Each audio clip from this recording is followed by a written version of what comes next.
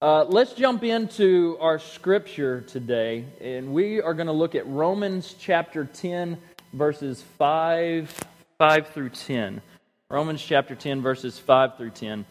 And last week, I challenged everyone who was here, as well as in our couples group, to filter everything that we do through Philippians 4:8. And we were talking about TV, about every action that we take. TV, the books that we read, the way that we think. And Philippians 4:8 says this. It says, "Finally, brothers, whatever is true, whatever is noble, whatever is right, whatever is pure, whatever is lovely, whatever is admirable, if anything is excellent or praiseworthy, think about such things." Right? So it seems that's a pretty straightforward, simple verse.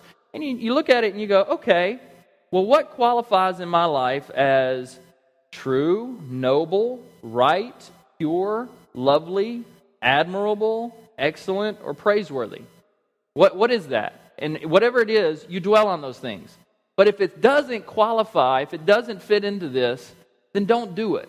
Let's be men and women who seek after the meat of Scripture and challenge ourselves by it.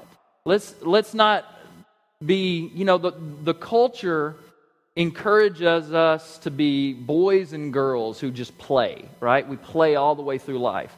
Let's be men and women who challenge ourselves, and if something doesn't meet this criteria, then don't do it. And the thing we want to do, which is tough, is we want to kind of push back on this. It's like, I don't want to do, no, this is okay to watch, this is okay to do, this is all right. And I want us to just do it, right? Nike, right? Just be the man or woman who goes after God's righteousness. That was what Romans 1 through 4 was all about, was about righteousness. And so, and seeking after God's righteousness. So, when you do this, when you seek after God's righteousness and you cut out all the things that don't fit within this Philippians 4:8 passage, what you'll find is that you're going to spend more time with God, you're going to spend more time with your family, your blood pressure will go down. I don't know how it works, but it does, at least with me, right? You'll spend less time breathing in the things of the world, and at the same time, you'll still be able to be in the world and engage the world spiritually. You know what I'm saying? The people that are around us spiritually. What you'll also find is that you're going to be awakened spiritually to the things around you. All the people that you need to take the time to pray for. We talked about that a little bit last week. All of a sudden, those things will just come to your mind because you're not distracted. All the time that you've gained, the production you've accomplished, that'll all be part of it too. You'll also become, and this is what we probably want to avoid, you'll become acutely aware of your sin and of the Holy Spirit speaking to you as well, whether it's about sin or whether it's just an encouraging word that He gives to you. For a lot of people, we waste time just so that we can avoid our sin. You know what I'm saying? We just, I don't want to think about that. I don't want to deal with that. It's shameful. It's hurtful. But if we let the Holy Spirit work on our hearts, then we'll find that we'll be changed. And we'll change more and more and more. But the things of this world can easily distract us. It's like not having a continuous conversation with somebody. For example, Tia, how was your morning? What did you do this morning? Yeah? What else? Give me some details.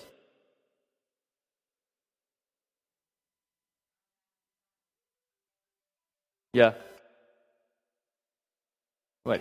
Hang on, Tia. I need to take this. Hello? Oh, that's a good idea. We should do that. Yeah. Charco's just open. Yeah. How about that? Yeah. Me and David went there. It was pretty good. Yeah. I don't know. Maybe I'll call David here in a minute and I'll see. All right, man. All right. Bye. Anyway, I'm sorry. What were you saying, Tia? Wait. Before I had to ask Katie a question. Katie, Are you singing next week? I can't remember. You don't know yet? Okay, we'll come back. Okay, I'm sorry. Tia, go ahead. Tell me about your day. I'm sorry. I'm here. I'm all ears. Hey, we're trying to have a conversation here, okay? This is between me and Tia.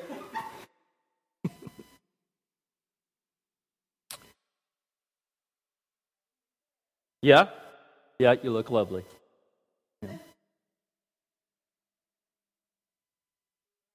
Yeah. Yeah. Yeah. Hey, David, hang on one second, Tia. How's work going, man?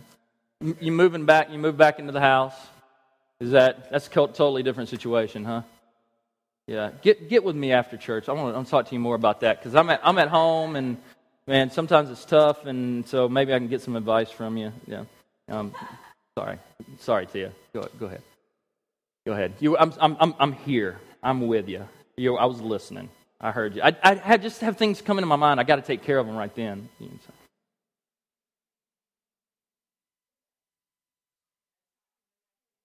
Yeah. How's that going, Matt? Does he give you good conversation, or is it just kind of like yeah, Attaboy. Yeah. Yeah. I got you. Okay. Andy, how you doing, man? Doing good. Hi. Oh, I love this TV show. This is great. We got an hour, right? We're good. Oh, it's fantastic. Have y'all ever seen this? It's been on for 12 years. If you haven't seen it, then you really need to see it. Yeah.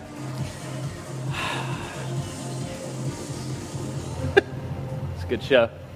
NCIS, right? See, let's finish our conversation.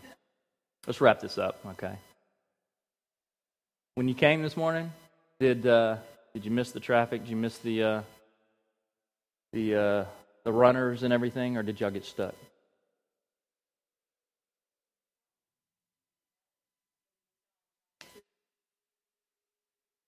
Oh yeah. I got stuck in it. I texted everybody, and then I got off at St. Charles anyway.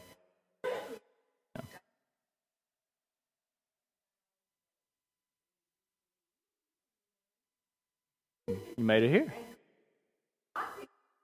Yeah. All right. How was that coffee there, Anita? Amazing. Amazing. They don't have coffee up in Hammond, so they don't have drive-through coffee in Hammond. So that is an example of our lives, of our everyday lives, of how we deal with the Holy Spirit, right?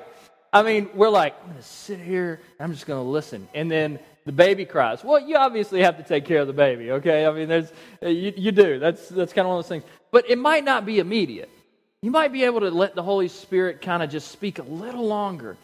And when we're doing this stuff, really, babies are one thing, but everyday life is another. We just get distracted, constantly distracted. And the Holy Spirit cannot say everything that He wants to say because we're too busy busying ourselves. I'm the chief of sinners in this. But let me kind of take you to a place. Imagine what it would be like to give our lives to God uninterrupted. You know what I'm saying? And this does occur in your life at times. You get glimpses of what God can do because, for instance, for me, when I'm mowing the grass, it's this mundane, I'm going in a circle, and the circle gets smaller and smaller. It does not take thinking power. It doesn't take anything.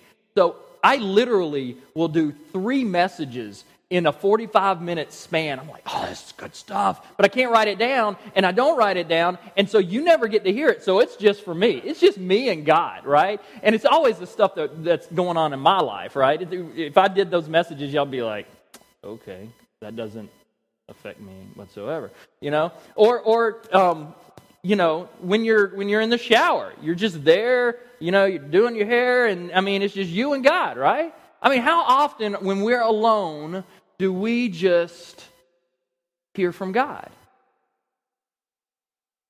And then we'll interrupt or let something interrupt us. And so I want us to understand that we need to get away from the things that we willingly put into our hearts through our eyes and through our ears. Matthew 15, 17 through 20. Matthew 15, 17 through 20 says, "Don't you see that whatever enters the mouth goes into the stomach and then out the body?" Okay? It's kind of like, okay, it's gross, Jesus. "But the things that come out of the mouth come from the heart, and these make a man unclean." Right? "For out of the heart come evil thoughts, murder, adultery, sexual immorality, theft, false testimony, slander. These are what make a man unclean, but eating with unwashed hands does not make him unclean." And so these things do not lend to a church that is seeking God's righteousness. And so we have to strive, and it is going to be an uphill climb. That's part of it. The world is against us, right? It's not going to be for you to grow in a relationship with Christ. It is going to be an uphill climb. And so you have to strive to be obedient to God. And last week, I said this is a repentance thing. This isn't I'll do away with it for a little while and come back to it and see if it's any better. This is a repentance thing for a lot of this stuff. It's a righteousness issue before God. And so let's take a look at Romans 10, 5 through 10. 10, 5 through 10. Now, let me ask you guys something real quick. Can you think of something simple that we as people, maybe you individually, personally, tend to complicate? Something simple that we tend to complicate. Is there any examples that you can think of? Kind of a tough question, I know, but I'm throwing it out to see. Something simple that we tend to complicate. Communication. Yeah, communication. That's a good one. Yeah, it's so easy to talk, and yet we don't do it, right? I'm bad at that. Yeah. Oh, yeah. Yeah. I think that's with every couple. I'm the bad one on that one. Liv's like, of course, she knows I don't like Asian, but somebody else suggests Asian food. Asian food. He is mad at me. So anytime she's like, "You want to go get Asian?" She forgets or something. I don't like Asian. "Oh, we got to go get burgers or pizza." "I want to go get burgers or pizza." That's the best food out there. I'm sorry.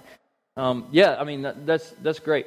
Paul is actually about to explain to us how we complicate salvation. He's about to explain to us how we complicate salvation. And so many people look at these verses and you look at them and you're like, I have no idea what Paul's talking about here. All right? So take a look and y'all tell me if you have any idea what he's talking about here. Verse 5. Moses describes in this way the righteousness that is by the law. The man who does these things will live by them. Okay, pretty simple, right? He's quoting Moses. Moses says, hey, there's the law. You got the law. There's all these rules and regulations. But what he's saying here is this is actually a relational statement. And so we look at it as rules, regulations. But jump over to Leviticus 18, 1 through 5. Now, I'm trying to model this for you because I know that we struggle with Scripture reading and getting into the Word. And if you don't have a Bible that you'll read something and you're like, I don't have a clue what this is talking about. There should be like a little letter or something or something down at the bottom to where you can see, and it'll reference another Scripture. And then you can go to that Scripture. So here's what Moses is talking about. It says, Leviticus 18, verses 1 through 5. It says, the Lord said to Moses, speak to the Israelites and say to them, I am the Lord your God. This is a relational statement because there were the Israelites and then there was God, right? And if you were in their situation, you're looking at them going, that's God. What do we do? Right? Because he's revealing himself as a pillar of fire at night and a pillar of cloud during the day. How do you relate to that? And so he's trying to say, this is what verse 3. You must not do as they do in Egypt, where you used to live. You must not do as they do in the land of Canaan, where I am bringing you. Do not follow their practices. You must obey my laws and be careful to follow my decrees. I am the Lord your God. Keep my decrees and laws, for the man who obeys them will live by them. I am the Lord. So God is describing a relationship, what it is going to be like to have a relationship with them, and he's narrowing down for them what this relationship will be. He's given parameters and guidelines and guardrails here. Now, the Canaanites and the Egyptians, they all did these. In order to have salvation or enlightenment in life, they would encourage you to take a trip, right? And this isn't unlike a lot of religions today. Can y'all think of any religions that you should take a trip? What's that? Islam? Yep. You travel to Mecca for Islam, and you walk around. I forget what they call it now. It's slipping my mind. But it's the big rock, and you see pictures of it, and it's actually an incredible picture. But it's just a trip to go walk around a rock. I mean, I'm not trying to be insulting, but ultimately that's what it is. What's the Mormonism? Yeah, what's the trip Mormons take? To Salt Lake City? Oh, that's right. Yeah, the 2-year mission. When they turn, it's between 18 and 22 or something like that. Yep. Yeah, Buddhists try to emulate Buddha. If I remember right, where Buddha went out into the wilderness for years and years and years and came back and said, I've found enlightenment. And so they'll try to do that. I want to say that Hindus do something similar to that as well. But here's the thing. These guys, they're taking this trip, and it's just not necessary. Look at verses 6 through 8. Now, y'all tell me if y'all understand this. But the righteousness that is by faith, so the previous verse in verse 5, that's the righteousness that is by the law. The righteousness that is by faith, and this word faith, we talk about this all the time. What is the word faith for us? Trust, right. The righteousness that is by trusting Jesus says, do not say in your heart, who will ascend into heaven, that is to bring Christ down, or who will descend into the deep, that is to bring Christ up from the dead. But what does it say? The word is near you, it is in your mouth and in your heart. That is the word of faith we are proclaiming. Right? So, anybody understand that? Does that make sense to anybody? No. And you're going to hit these verses all the time, right? Where you're going to read something, you're like, what in the world? It's like Paul's off his rocker. This is crazy. Again, this is one of those moments where you look and you find, like a little parentheses or something that says, go to this verse. And in this case, Paul's actually quoting Deuteronomy. Deuteronomy 30. So let's go back to Deuteronomy 30. Now, in Paul's culture, in Paul's culture, what's going on is he's quoting something. And when you quote something, the whole verse, like the whole chapter, they didn't have chapters, but the whole letter, the whole book comes to mind. So when Jesus, for example, is on the cross and he says, my God, why have you forsaken me? And I used this example before. He's not asking God, why have you forsaken me? He's referencing a psalm. And the psalm foreshadows Christ dying on the cross. He's not really asking, God, why are you forsaking me? Because he knows that he's not forsaking him. And so this is another one of those times where everything comes to mind. Now here's what we miss, but what they get. Okay? Deuteronomy 11 through 14. says, "Now what I am commanding you today is not too difficult for you or beyond your reach." This is important. This is if you don't take anything home but this is what I want you to take home. What Paul is asking us to do is not too difficult for us, and it is not beyond our reach. In verse 12, this is the quote, "It's not up in heaven so that you have to ask who will ascend into heaven to get it and proclaim it to us so we may obey it. Nor is it beyond the sea so that we have to ask who will cross the sea to get it and proclaim it to use to us so we may obey it. No, the word is very near you. It is in your mouth and in your heart so you may obey it." So Paul is making very clear to us what we are doing here, and what he's about to tell us is not too hard for us. And not only is it not too hard for us, but we don't have to go on some esoteric trip to get enlightenment. We've got it already right here. Now, what is he talking about? He's talking about the fact that we are designed with a heart that knows it is right to obey God. And then this, verse 9. "That if you confess with your mouth Jesus is Lord and believe in your heart that God raised him from the dead, you will be saved." As Christians, we probably all know this verse. But here's the thing. When we look at this verse, we go, this is how you're saved. But the context is a little bit broader than that. Because Paul's talking to Roman Christians. He's talking to us as Christians about how to speak to people to tell them, you can have a relationship with Jesus. Look what he says. Verse 9, again. What do you have to do? You confess with your mouth Jesus is Lord, and you believe in your heart that God raised him from the dead. That's it. That's all you got to do.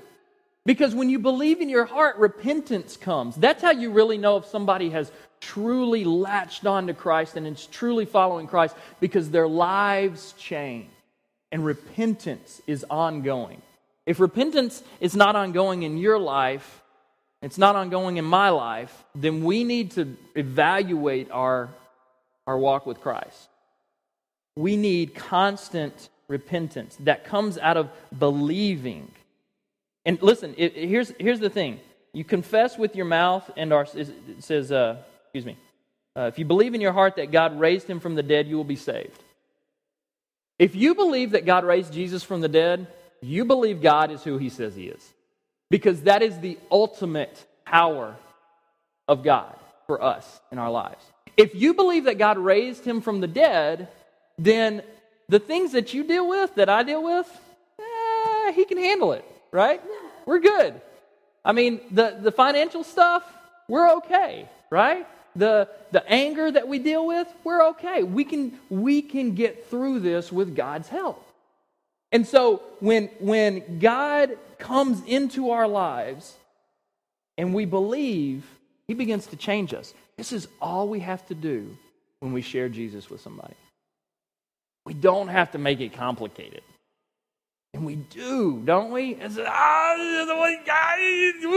turn into Arnold Schwarzenegger. You don't have to do that. It's real simple. You just say, listen, if you confess that Jesus is Lord of your life, you don't even have to use the word confess. That's kind of weird, right? If you just give Jesus your life, and you truly believe that God raised him from the dead, you're saved. And you have to live that out, and you believe that. Belief, this word belief is not like I believe it now, but later on, I'll question it. This is you believe. It's an ongoing tense for this word. And then in verse 10, we'll close up. For it is with your heart that you believe and are justified, and it is with your mouth that you confess and are saved. Your heart, remember we talked about what's in your heart comes out of your mouth, right? So if we have all this stuff that we're watching, we're pouring it into our minds, and it's no good, then we need to understand that we're going to be distancing ourselves from Christ. But if we're pouring Scripture into our lives, and we're pouring Christ into our lives, and we're pouring the things of God and the things of heaven into our lives, and we're sharing Jesus with others, then what's in our heart is going to naturally come out of our mouths. Right? So this is a good indicator for us as a church, for us as individuals, to say, how often do I share Jesus? Like even the desire. I mean, how often do I just have this desire to share Jesus? Like it's burning within me. Is it great or is it small? Because that's what's in your heart. That's how close you are to Jesus. That's how you know where you're at with the Lord. Now, it says, for it is with your heart that you believe. A lot of people will say, well, I can be a Christian without actually saying I'm a Christian. But that's actually not the case. Because if you are embarrassed to say you're with Christ, then you're not really truly following Him. And in fact, Jesus says in, see what it is, Matthew 10:32, He says, whoever acknowledges me before men, I will also acknowledge him before my Father in heaven. You have to vocally declare your relationship with Christ. This is why people say a prayer when they begin a relationship with Christ. This is why people, declare in public at church services. And so you have to do these things. Now, you believe with your heart, and that's how you're justified. God justifies you through your heart. It's with your mouth that you confess and are saved. You're confessing that you are a sinner. You're confessing that Jesus is the Lord of your life. And so, this is the thing. Paul's talking to Christians, and he's saying, guys, you have Jesus right here, and it's so easy to share Him. And all you have to do is say, listen, you just need to give Jesus your life, make Him Lord of your life. And you just need to just believe in your heart that God raised Him from the dead. That's it. And so when you feel the Holy Spirit telling you to share Jesus with somebody, or the opportunity arises that someone around you is ready to hear about Jesus, don't make it complicated. Take the opportunity, seize that opportunity, and just tell them exactly what Paul says to tell them. That's it. From that point on, when you speak, the Holy Spirit is the one that gives it power. It's not you. I mean, Paul says, I don't try to speak with eloquent tongue. I would love to meet Paul. I imagine like this bald guy. I don't know why, but I imagine this bald guy. One day I'm going to be bald, and he's just kind of like, lumping along, and he just shares Jesus, and the Holy Spirit's power is on it. And that's what He does with us. We have the Holy Spirit, and so the power is on those words. And then when we do that, we just let the Holy Spirit do His work. Let Him work in the person we're talking to.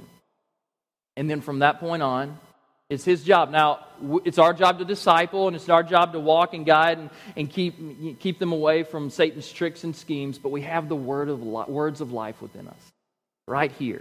No trip we've got to take, right? All we have to do is make sure we're living for God's righteousness and that we're sharing with Jesus around us. And we don't have to make it complicated. And we can do this because God's power is behind it. Right? Yeah? Let's pray. Father, thank You for this scripture. And thank You that we can be confident when we share Christ with others. Last week we talked about how we don't want to be rejected. But God, I fear rejection from You more than I fear rejection from men. And so may we constantly be confident in Your power and in Your direction. And even when people turn us away, may we know that Your word is clear and that it says that when we speak Your word, it does not return void. It anchors into somebody's heart. It sinks there in their mind, ready to pop up at the moment they need it. Father, use us. Use us in this, in our friends, in our family, our co-workers, our neighbors. Father, use us to share how good You are to us. So, Father, we pray this in Jesus' name, thanking You. Amen.